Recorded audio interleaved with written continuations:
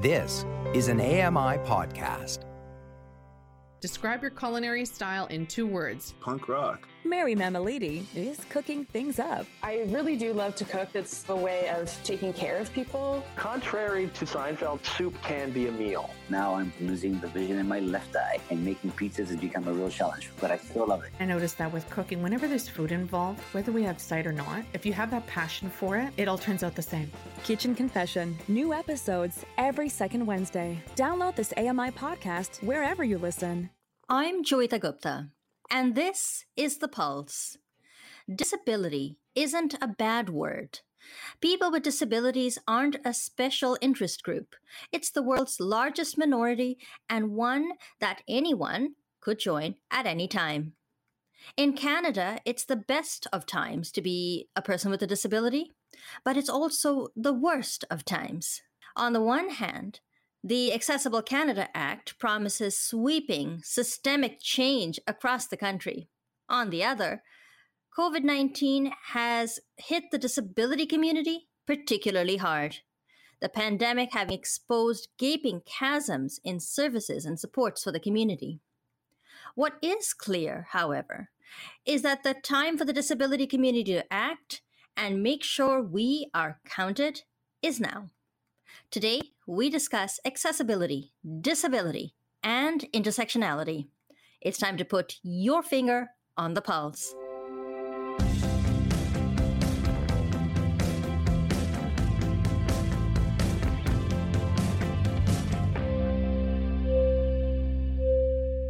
Hello and welcome to The Pulse on AMI Audio. My name is Joeita Gupta and I'm the host of the program. It's really good to have you with us today. It's nearing the end of the year and it has been a really strange year for a lot of us for a lot of reasons. But it's also a good time to reflect on the year that was, and we've had some big changes take place in Canada in the last year and a half. I mentioned the Accessible Canada Act, of course, COVID-19. So it's always good to sit down with someone who's had decades of experience in the community and get a sense from them as to what it is that they see being a positive developments in the last 12 to 18 months and maybe, things that we need to improve on as a disability community. So I'm very excited to have on the program a guest I've wanted to talk to for some time now. My guest today is Heather McCain, who is one of 4 national community consultants for Accessibility in Action, a project of the IRIS Institute. They are also the founder and executive director of the organization, not-for-profit organization, Creating Accessible Neighborhoods. They join me from Vancouver, British Columbia. Heather, welcome to The Pulse. It's really good to have you on the program. Thank you very much. I appreciate it. And I just want to mention that I am on the Squamish, Musqueam, and Tsleil-Waututh land. That's really well said. I was anchoring a conference for AMI Audio on the weekend, and one of the first things they did was a land acknowledgement. And I think it's very important for us within the disability community to put decolonization work and Indigenous rights work at the center of the activism that we do as people with disabilities. And I promise you, we're actually going to talk about this later on in the program. I do want to have a chat with you about that. But first, just tell us a little bit about this 2-year contract that you've got with Accessibility in Action. What is Accessibility in Action, and what are you hoping to achieve over the course of your next 2 years? So Accessibility in Action, it's a 2-year initiative that's being managed by IRIS, as you mentioned, which is the Institute for Research and Development on Inclusion in Society.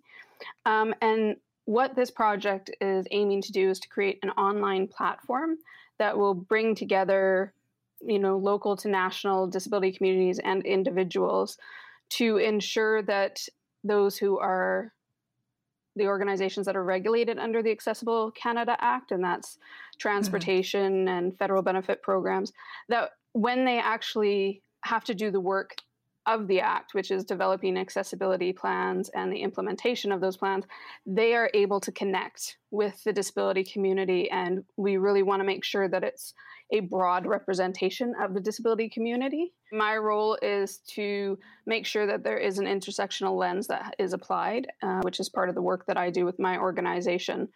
Mm-hmm. We'll come back to the intersectionality piece as well. But when you mentioned that you'd like to be a part of ensuring that those agencies that will be regulated by the Accessible Canada Act are adequately consulting with people with disabilities in creating those plans and processes, the question needs to be asked. So I'll ask it: isn't it incumbent upon those agencies, whether it's transport or banking or telecommunications, shouldn't they all have independent consultation processes?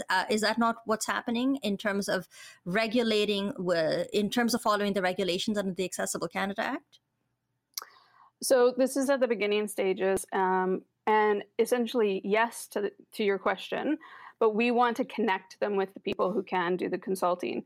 So we want to make sure that they have the tools at place to be able to do that consultation, and that the consultation that they do does represent the broader disability community.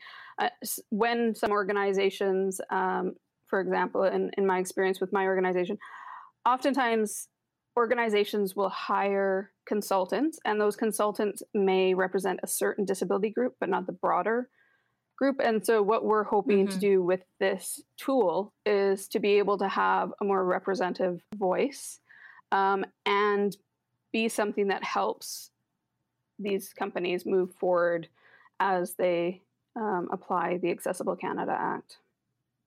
That's a really good idea. Now, in terms of the online platform that you just mentioned a few minutes ago, it's early days, but do you have some idea of what that's going to look like, and how people might be able to access the platform? What are your thoughts about how this is going to shape up? So it just started Monday. So this is all very new. But essentially, we want to make sure that we can identify and engage with that local to national community of diverse people with disabilities, and have them connect. We're not sure what that development and dissemination of those information tools and resource will look like. And that's something that our group has been discussing right now. And part of it is going to be that my position over the 2 years, as well as the other 3 people who are in this position, will be to help build community and to help have consultation with disability groups. I think it's really important that the government not go into this creating what they think this should look like, but rather really spend the time consulting with the disability community at large to ensure that we are representing the broader population. Because I think anybody with a disability has been involved in consultation where they get there and they know from the start that it doesn't matter what they're saying, the consultation process has already decided what direction it's going in, and they feel like they don't have a voice in that. And I feel like this project is really wanting to give that autonomy to the disability population. And so right now there is no kind of set idea, which I think is a positive, because it's really about making sure that the voices of people with disabilities are heard. And so we're just trying to work out how do we best move forward with that. Are you frankly concerned about this being the case with consultations around the Accessible Canada Act? I mean, I spoke to Minister Qualtrough a few days ago, and then earlier this year in the fall, I spoke to the chairperson for the Canadian Accessibility Standards Organization, CASDO, and they were both very keen on this idea of nothing about us without us, or just nothing about us. You know, this is that they really sort of took it to heart, it seemed, that people with disabilities should be given a voice in the government consultation. Are you nevertheless concerned that maybe when it comes to implementation, it's not really going to pan out? Yes, I think anybody with a disability is concerned for the entire process, because we know how important this is. And also, I can say that here in BC, last November, we had consultation regarding the accessibility legislation, and the way that consultation was done was very inaccessible. My organization wrote a letter supported by several other organizations, saying, like, if this is how this starts, we don't have much faith in how this is going to proceed, and you need to work with the disability community. And so I think, that is a good example of government really needing to not only take in the voices, but actually utilize them. And I think that is a concern for anybody who has a disability, that it's not just a check in a box of something that they have to do, but that it's actual meaningful consultation that leads to not only helping these regulated entities, but also to helping to employ people with disabilities and organizations that support people with disabilities. Let me ask you a bit about the other three people who are in your position. You're one of four community one of four people in this role doing community consultation for accessibility in action. Have you had a chance to meet the other people who are working in different parts of Canada? We've briefly had a meeting, and beyond kind of sharing our name, we haven't got to talk yet about the work that we've been doing. But it seems like a really good group of people that are involved, and I'm excited to learn more about them as well as what their previous work has been. Let me ask you a little bit about this. We talked a lot about intersectionality, and we sort of talked about it. I talk about it a lot on this show, I think. But one of the things I've been thinking a lot about is how intersectionality is something that requires a great deal of attention. You can't just check off a bunch of boxes and say, okay, well, now I have women with disabilities checked off, and now I have Indigenous people with disabilities checked off. You can really do intersectional work in such a way that it ends up being very tokenistic, I think. So what are your thoughts about getting intersectionality right? Well, that is essentially the brunt of the work that I have been hired to do, is to make sure that myself and the other three advisors are working with community to make sure that we're hearing directly from community. And I think part of that is being humble enough to be able to step back and say, I don't know everything about every population. And so that's why we need to hear from as many voices as possible, and really not just hear from them, but listen to what they're saying and take in what they're saying, because the needs are going to be very different. And you can have two people who are Indigenous who have extremely different experiences, and you want to be able to hear both of those experiences and hold them and be able to figure out how to help everybody. And I think it's really important that we do this work, because within my own organization, we have seen how people have to put themselves into boxes, and there's certain spaces where they can be this identity or this identity, but there's very few spaces where they can be their entire full intersecting identities. And I think that's really important. Something that this project is really trying to do is to represent that full person with a disability, not have them divide themselves into different boxes and say, this need goes there and this need goes there, but really look at that fuller picture. And so what does that mean for the future of the Accessible Canada Act? Because that's what we're aiming towards, is consultations that will make this act better. So if we were to adopt an intersectional framework or that kind of an analysis to inform consultations, how might the Accessible Canada Act look different compared to a scenario where we left that intersectional piece out? So I'm not speaking to the Accessible Canada Act. I'm speaking to my role within this project, which we're still developing, and is consultation with community. So I can't actually answer that question, but I think the work that we will do will help create that discussion on how that intersectional lens can then be applied throughout this project and other government, such as the Act itself. Right. Well, I don't mind weighing in on my own question. I'm a woman of color. I'm also an immigrant, and I'm a person with a disability. And I think the way that I experience my disability is shaped by all of those other factors. I'm a woman, I'm a person of color, I'm an immigrant. And so how I understand my identity as a person with a disability is shaped by all of those other things. So for me, in a way, it's inconceivable to talk about disability without also talking about all of those other things. And so I'm very happy to hear that the bulk of your work will be taking that intersectional look at the issues that are in front of the disability community. I'm Joeita Gupta, and with me is Heather McCain, who is one of 4 consultants with the Accessibility in Action project, as well as the founder and executive director for Creating Accessible Neighborhoods.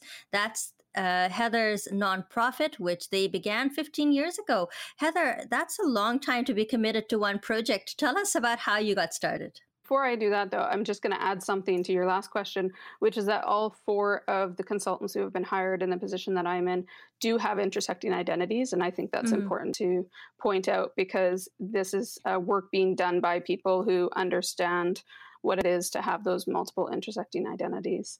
But as for myself and my organization, I am someone who has physical disabilities, and when I started this organization, it was because I was having access issues with the transportation here. I had finally been able to get a wheelchair, and I thought I would have freedom after years of being stuck indoors at home. And then the bus drivers would lie and say that the ramps weren't operating because they didn't want to take the time to load someone with a wheelchair. And I wrote letter after letter to our transportation agency, and no response back. And at the time I was running a chronic pain support group, and when I couldn't find an organization to help support the letters I was writing, I appointed some members as a board and created my organization, wrote the exact same letter to the transportation company, and got this time with executive director underneath, and got a response a week later. So that was the start of my organization. And essentially, once I had been able to find a solution to that problem, I had a flood of people come to me with other accessibility issues. And so we've just kind of rolled from there. We've done accessibility audits. We do disability awareness training. We've been a consultant with that transportation agency for the entire time. And we've done taxi training and rideshare training. And transportation has been one of the most important issues that we do work on. And over the years, the organization has evolved. And in the last 5 years in particular, we have had a much more intersectional approach and centering decolonization. Yeah, because I remember reading about your agency a couple of years back. And I do believe back then it was called Citizens for Accessible Neighborhoods. And you made that name change a while back. What was the thinking behind the name change? So we did that at the beginning of the year, and that is part of our decolonization practices, is we recognize that not every person recognizes or identifies as being a citizen of Canada. And so we wanted to honor the fact that citizenship is not something that we require in order to assist people. So we help people who are not from this country, whether they're living or visiting here. We help people who are Indigenous, who don't consider themselves to be a citizen of Canada.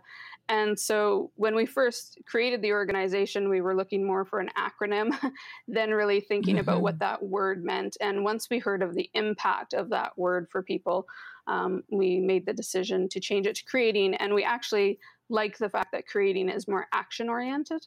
Yeah, I like that too, actually. And the other piece around just the word citizen is that, I'm just going on a bit of a limb here myself, but I feel like a lot of people with disabilities don't really get to enjoy the full benefits of being a citizen. Even if you are a naturalized Canadian, even if you've been living here all your life, you don't get to participate in a lot of things that most quote unquote citizens take for granted. So I really like the change myself. Heather, I've been thinking for a long time that what I would love to do more than anything else is pack up and move to BC, because I feel like there's such a thriving, active disability community there. And over the years, I've had the pleasure to speak to people from the British Columbia Aboriginal Disability Network, BCANS. I've spoken to so many activists out of BC. Do you find that you benefit from, I guess, the zeitgeist in British Columbia, or the really active disability culture? Blind Beginnings with Sean Marcellet, another person that I've had some really good conversations with.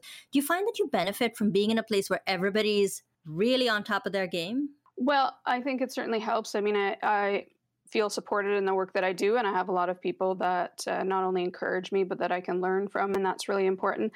I do want to point out that there are very vast geographical differences to a person with a disability experiencing life in BC, because if you're in Vancouver versus Haida Gwaii, Fort St. John, that community and those organizations are not necessarily as available. So Vancouver itself, where a lot of disabled people are kind of forced to go because it's where the accessible transportation and the medical system is, there is a very large disability community that is active, and I have benefited from it as someone who's learning how to do what I do, as well as working in partnership with other organizations. I think one of the reasons for the success of my organization is our collaborative nature.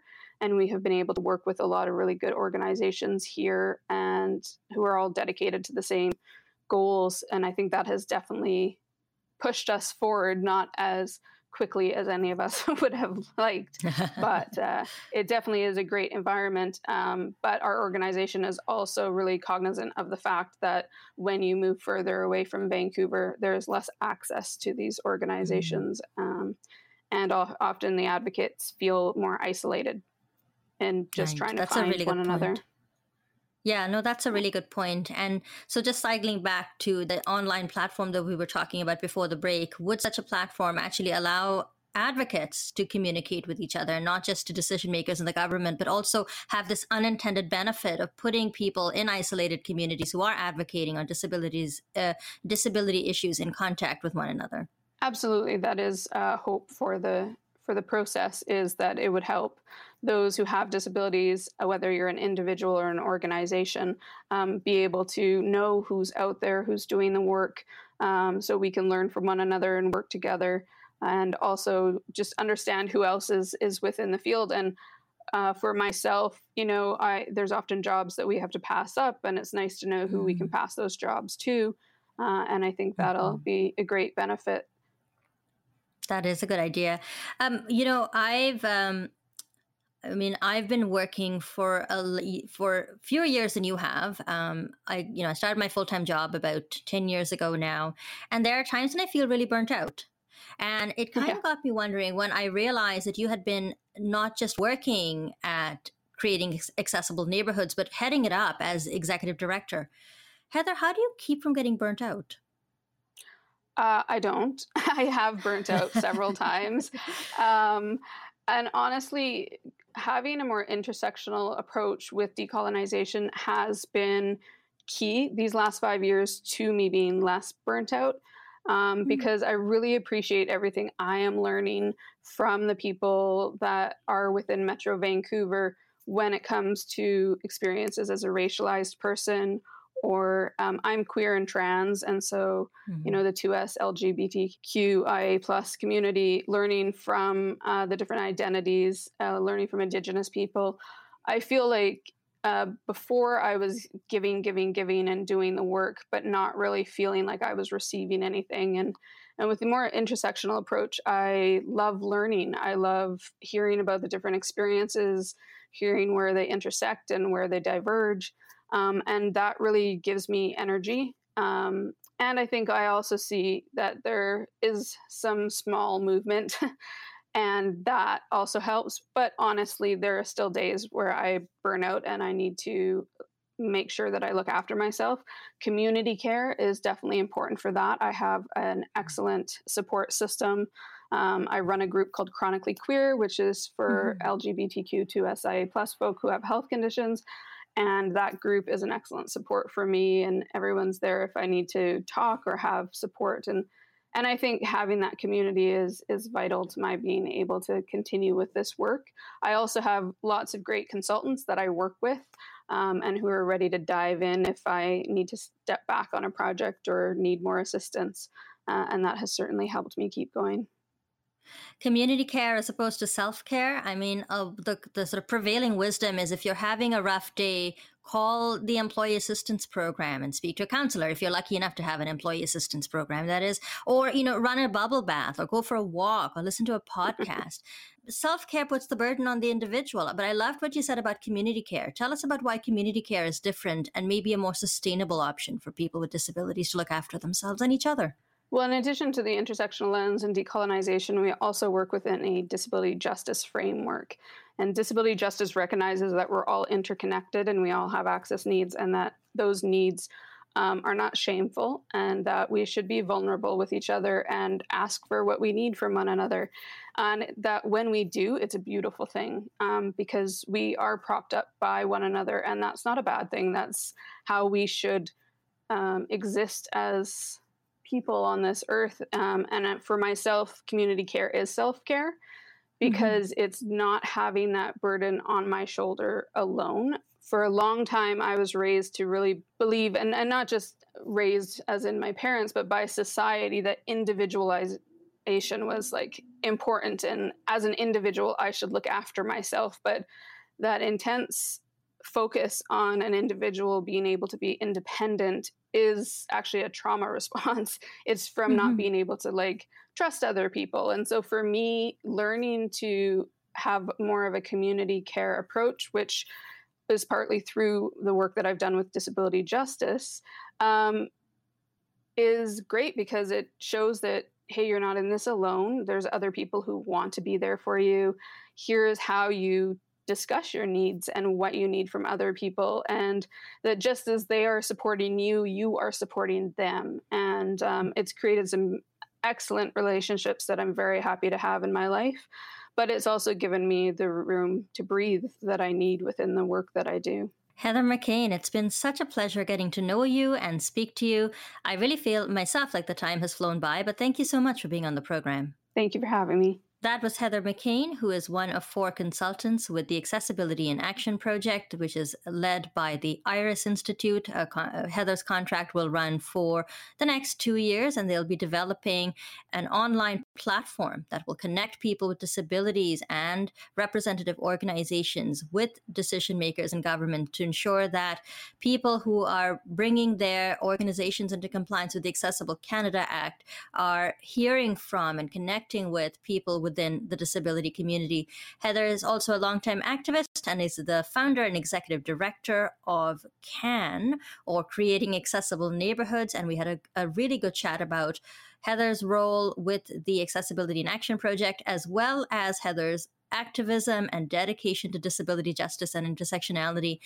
It's a conversation that I feel I would want to go back and have a listen to, because there's a lot of really good ideas there to unpack. And if you feel like you want to go back and have a listen as well, you can always find the podcast on your favorite podcast platforms. And while you're there, don't forget to like, rate, or subscribe. You can also head on over to ami.ca/on the pulse, where I will have a few additional things to say. But I'm going to close here by saying that I have really been thinking more about intersectionality and what that means for the disability community. Often on the show, I'll ask questions about intersectionality, whether it's important and relevant to the work that we do. And I've often come away from those interviews with a sense that I should be digging deeper and not just making a perfunctory inquiry into intersectionality, because it is such a powerful concept that completely changes how we work, who we talk to, the way we do our work, and what we consider success. And so I've been doing a lot of thinking in the last 6 to 8 weeks about intersectionality, and I'm probably going to bring on some other guests to help us all work through this concept a bit more in the weeks and months to come. So I hope you'll stay tuned for that. I'd like to thank Heather McCain for being my guest on the program today. Our technical producer is Nasreen Abdul Majid. Andy Frank is the manager of AMI Audio, and Paula Deneen is our technical supervisor. Thanks a lot for listening. Stay safe, everybody, and have a wonderful rest of your day.